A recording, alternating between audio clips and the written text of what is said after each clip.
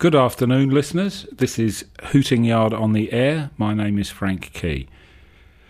I ended the show last week I mentioned very briefly whether Hooting Yard, the website, would be available to Chinese users of the new Google.cn, the Google service that does the Chinese government's censorship work for them. And there's been a lot of kerfuffle about Google.cn, rightly so probably. But what's been overlooked is that Google have launched another new service which is far more admirable. There's Google.com, Google.co.uk, now Google.cn, and now Google.dbsn. It's a genuinely useful tool because it automatically filters out all search results which are unrelated to Dobson's out-of-print pamphlets, and other relevant Dobsonia. So, for example, if you type, say, swarm of killer bees into google.com, you end up with a completely unmanageable 102,000 results. The vast majority of these will have no Dobson connection whatsoever. So what's the likelihood that any sane person would ever wish to consult them? By contrast, if you type swarm of killer bees into google.dbsn, it comes up with just 183 results, and every single one of them is highly relevant. Some will take you directly to transcripts of original Dobson pamphlets, such as Killer Bees, Ferenc Pushgas and Tomatoes on the Vine, or How I Coped with a Collapsed Lung During a Thunderstorm. Others will lead you to one of the many sites devoted to piecing together a complete biography of Dobson. And you'll even be able to track down references to the more recondite aspects of Dobson's killer bee preoccupations, such as the Blotzmann Compartments controversy of 1934. After that piece, after notes about that appeared on the Hooting Yard website, I got a letter from the ever-curious Tim Thurn, a regular reader and a regular correspondent. Tim wrote, "Dear Mr. Key, in last Thursday's piece entitled Google News, you make passing mention of the Blotzmann Compartments controversy of 1934. I confess that I have no idea what a Blotzmann compartment is, or was, and would be extremely grateful if you could enlighten me. Yours sincerely, Tim Thurn." Well, Tim, I'll do my best, but I warn you that getting to grips with Blotzmann compartments is no easy matter. Have you ever looked into the fathomless black pools of an owl's eyes? If you have, you will know that eerie sense of confronting an unutterably alien, cold, unyielding energy. It was this sense of otherness that motivated Blotzmann when he built the first of the notorious compartments. We still have some of his working notes, but they help us little, couched as they are in a dense academic or pseudo-academic language which may have made no sense even to Blotzmann.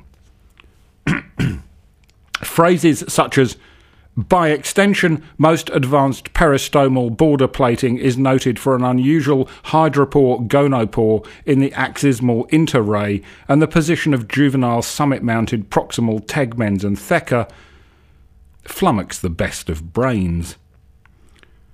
We do know that whenever Blotzmann constructed a compartment, he made sure a fully functioning thanatophore was primed and ready in the corner of his workshop.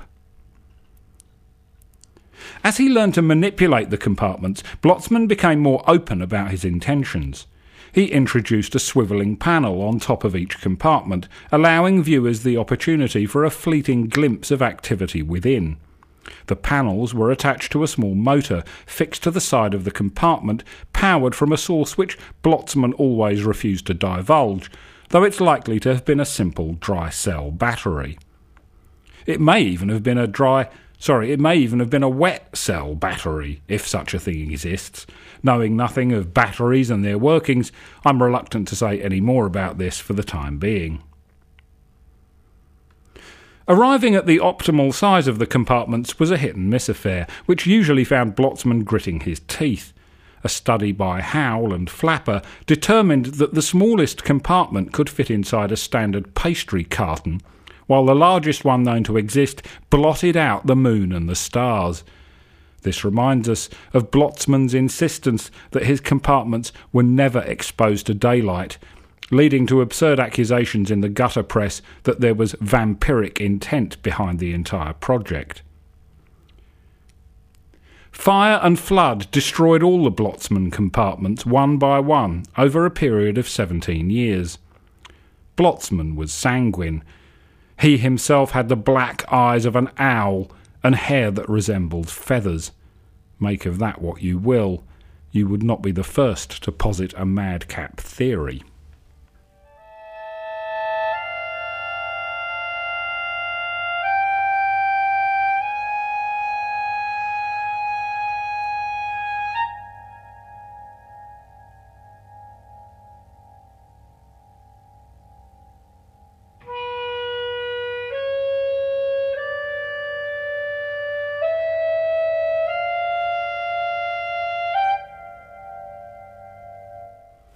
I've been out and about over the last week or so doing a series of Vox Pop interviews, but being technically inept, I haven't been able to make recordings of them.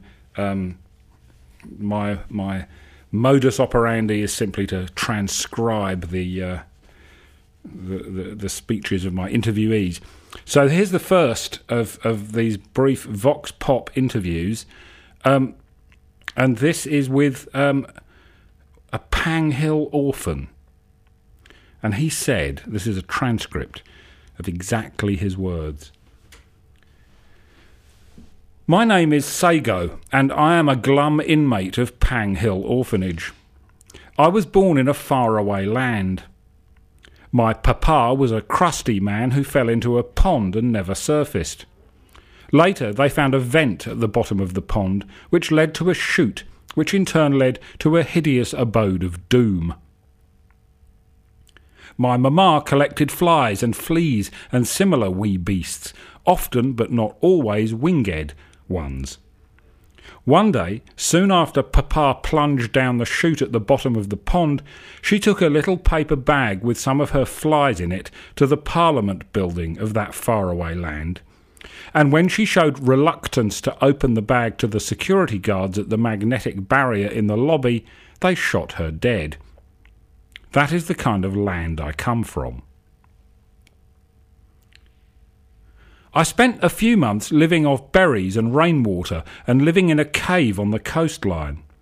Then the captain of an illegal fishing smack scooped me out of the tide pool where I was happily paddling and brought me thousands of miles across the storm-tossed ocean and delivered me to the gates of Pang Hill Orphanage. That is my story in its broad outlines. I would tell you more, but it's time now for my morning brain scan. No one at the orphanage has ever explained to me why each orphan's brain is scanned 3 times a day, but I have made a plasticine copy of the key to the room behind the canteen in which lurk the filing cabinets where the brain scan results are stored, and soon I'm going to skulk in there at dead of night and examine all the results very, very closely, and then I'm going to shred them, for I fear nobody and nothing. I am a glum orphan, but I am stupendously brave and clever, and my name is Sago.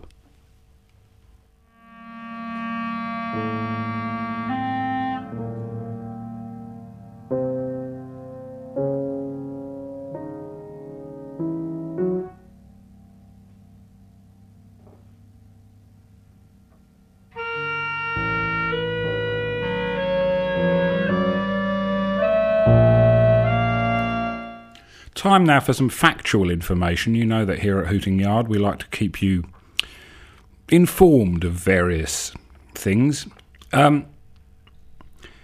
This is just really some notes about the Russian composer Alexander Scriabin. Much of the work of the Russian composer Alexander Scriabin, 1872 to 1915, was written for piano. This is surprising when one considers how tiny his hands were. Indeed, there were 2 occasions during his short, fraught life when he injured them while relentlessly practising piano pieces which called for hands larger than his own. Tiny his hands may have been, but this puny neurasthenic Russian cultivated a pair of decisive mustachios. Among his orchestral works, the Poem of Ecstasy, Opus 54, is a supremely bonkers piece which, long before Spinal Tap, goes up to 11. In fact, I think it goes up to 12. One critic imagined he was hearing a graphic portrayal of the players all having sex with each other. Another refers to the, quote, malignant sneers from muted trombones. Was music ever more evil sounding? Unquote. Not everyone appreciated Scriabin at the time, of course. The man who was chosen to conduct the premiere of his Second Symphony complained as follows. After Scriabin, Wagner lisps sweetly like a suckling babe. I think that I will go mad any moment now. Where can one hide from such music? Help me! My favourite Scriabin piece is the Mysterium. This was designed as a total artwork involving an orchestra, dance, light and exotic perfumes to be performed in the Himalayas. Its playing ushering in Armageddon. Mysterium would be a grandiose religious synthesis of all arts which would herald the birth of a new world and the emergence of a Nietzschean Superman. Just from the performance of, one performance of the work would result in this. Whether this Superman would have tiny little hands and decisive mustachios, we do not know, for Scriabin succumbed to septicemia when the composition was barely begun, and it thus has a place in the Museum of Lost or Non-Existent Works of Art, about which I shall be telling you more in the coming weeks if I manage to find out any more.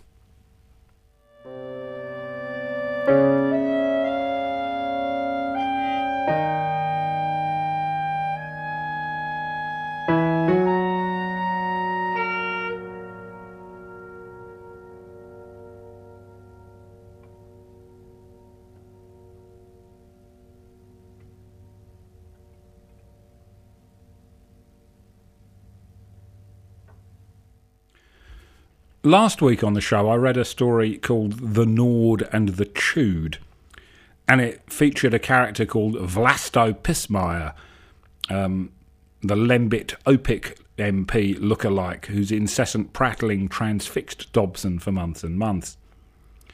Of course, Vlasto Pismire is not to be confused with another Vlasto, to whom we now turn. Vlasto Cuddy was a tall, stooping sort of person who spent most of his time standing on top of a crate by numberless curbs and roadsides, elegantly attired, flailing his spookily long arms, pontificating at passers-by. He sounds familiar, but I can't quite place him. Possibly you do not recognise the name. Very, very few people knew him as Vlasto Cuddy, for he became familiar to thousands, perhaps even millions, under his sobriquet, the Pontificating Fruitarian. Ah yes, that rings a bell. Many bells, I expect. Vlasto Cuddy, the Pontificating Fruitarian, spent more than 50 years declaiming his blinkered dietary opinions to the passing throng. Sometimes the throng passed more quickly than was seemly. Sometimes it could hardly be called a throng at all. Sometimes there were torrential downpours, and at other times the light of the big, bright sun battered mercilessly upon the face of the earth, and in these and all other weather conditions there would be a roadside somewhere in the world where at dawn of day a tall, stooping sort of person would deposit his crate and clamber atop it and begin his fruit-related pontificating, and scarcely cease until night fell down. Remind me of the nature of his pontificating. By all means. Vlasto Cuddy would shout, for example, that pride and lust, a corrupt pride of heart and a furious, filthy lust of body, are the non-fruitarian's springs of action, a desire to act the beast without control and live like a devil without check of conscience, his only reasons for opposing the existence of fruit. Vlasto Cuddy would thunder that a world of creatures are up in arms against the non-fruit eater, to kill him as they would a venomous mad dog. He called those who eschew plums and tangerines absurd fools, beasts, dirty monsters, brutes, gloomy dark animals, enemies of humankind, wolves to civil society, butchers and murderers of the human race. Moreover, he who eats anything other than lemons and other citrus fruit is cursed in the following hearty terms. Let the glorious mass of fire burn him. Let the moon light him to the gallows. Let the stars in their courses fight against the wretch who eats other than fruit. Let the force of the comets dash him to pieces. Let the roar of thunders strike him deaf. Let red lightnings blast his guilty soul. Let the sea lift up her mighty waves to bury him. Let the lion tear him to pieces. Let dogs devour him. Let the air poison him. Let the next crumb of bread choke him. Nay, let the dull ass spurn him to death. I remember now. I was always puzzled by that last bit, for I do not think it possible to die simply from being spurned by an ass, had the pontificating fruitarian done his research. He had indeed. Vlasto Cuddy's sister, the divine Miss Patience Cuddy, rose to prominence in the world of donkey rearing, and she often conducted experiments in which volunteers from a nearby orphanage subjected themselves to spurning by asses and donkeys. Some died as a result. Surely that cannot be so. I grant there was talk in the taverns that the divine Miss Patience may have falsified some of her data, but nothing was ever proven. Tell me, was the divine Miss Patience a fruitarian like her tall, stooping brother? No, she was not. His pontifications were lost on her, for he was forever roaming the world with his crate, while she rarely ventured far from her donkey compound on the banks of the river that runs through Ack. Did Vlasto Cuddy, the pontificating fruitarian, never commit any of his pontifications to paper? Did he not take a leaf out of Dobson's book, that is to say, and publish his pontifications as pamphlets? He did not, for the surprising fact is that Vlasto Cuddy was functionally illiterate. It is said that he never had time to learn to read or write, because he was far too busy concentrating all the powers of his formidable mind upon the subject of fruit. Will you be introducing readers to further Vlastos in addition to Vlasto Pismire and Vlasto Cuddy? Not if I can help it.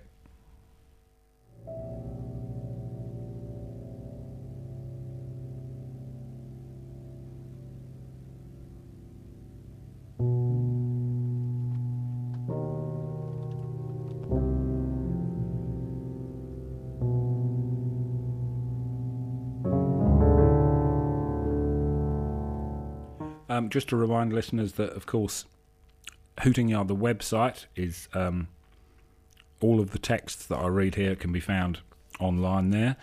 The address is kind of long, and the quickest way to go there is simply to put Hooting Yard into google.com or .dbsn, and it will be the first page you'll come to. And also, podcasts of past shows are available. Go to the Resonance website, click on podcasts, and it all will be revealed. And finally, don't forget that Hooting Yard on the Air is repeated at 8:30 on Saturday mornings. And this is a story entitled Surgeon's Biscuit. Some people think Surgeon's Biscuit is the name of a town near Kakadam. Others believe it's an old parlour game popular in the boarding houses of seaside resorts during the 1930s. There are those who suspect it to be the name of a racehorse or perhaps a racing pigeon or some other bird or beast of swiftness. Surgeon's Biscuit is, of course, none of these things. It's simply a biscuit that belonged to a surgeon. But what a biscuit! And what a surgeon! As biscuits go, it was the finest specimen the surgeon had ever seen. 2/3 of the way down a perfectly ordinary-looking packet of digestive crumblies, there it nestled, a numinous, almost golden thing, some quirk in its baking making it unutterably different from its fellows in the batch. He remembered when he first handled it. He was not a man to transfer his newly purchased biscuits into a so-called biscuit tin or biscuit barrel or similar container. He ate them straight from the packet, as he had been brought up to do by his rough, tough parents in their rough, tough hovel, who can never have expected little Vladimir to grow up to become an important surgeon. So on that day, during the last pathetic gasps of the Nixon administration, he took the next biscuit from the pack without even looking at it. Sitting at his large, important desk in his spacious, important consulting rooms, his attention was fixed on page 46, column 2, line 15 of the Hemoglobin Monitor, where his name appeared misspelled yet again. Why was it, he wondered, slowly moving the fabulous biscuit from the opened packet towards his mouth, that despite being the country's most famous surgeon, despite being referred to in virtually every hemoglobin-related article of note for the past 3 decades, not a single medical journal ever managed to spell his name correctly? He was about... excuse me. He was about to bite his biscuit when something stopped him. Coughing, probably. Hang on. Still with me? He was about to bite his biscuit when something stopped him.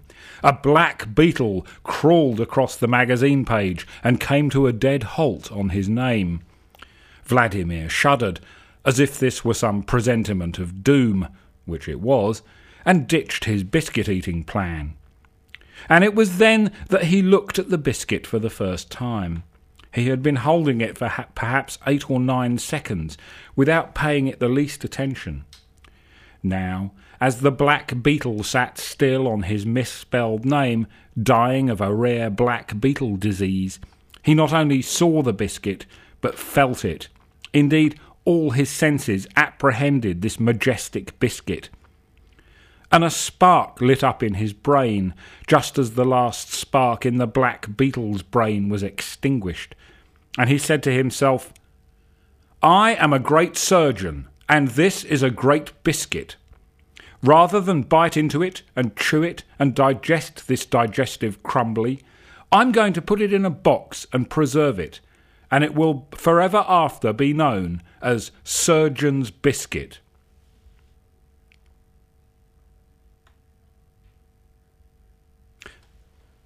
That sounded like the end, but it's not.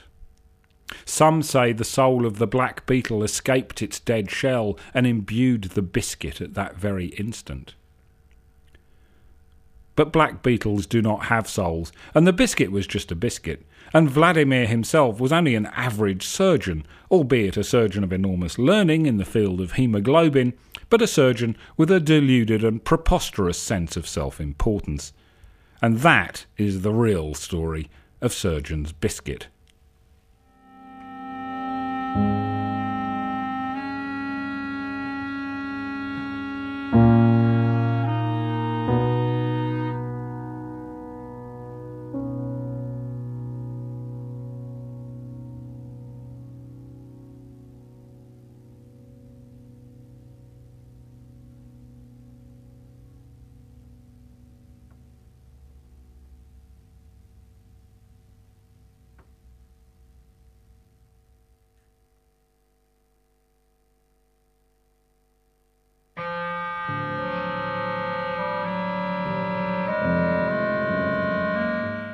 It's hard to credit, but it's exactly 50 years ago today that Dobson, the out-of-print pamphleteer, made his one and only appearance on the radio. He was booked to appear on the then popular show Bad Gas and Forts, a sort of uncategorisable hour of talk, static and field recordings, hosted by an anonymous spook known only as the gravel-voiced ghoul.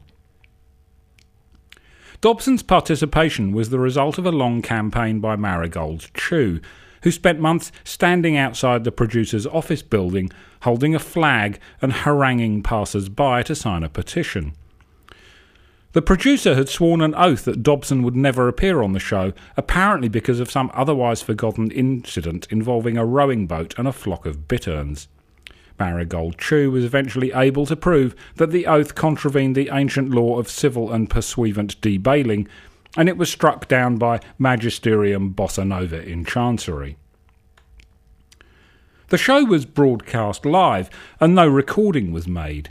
However, by pasting together the shreds of a hastily scribbled transcription, it's possible to get some idea of what took place. The ghoul's first guest was an elderly writer who had defected from the Soviet Union.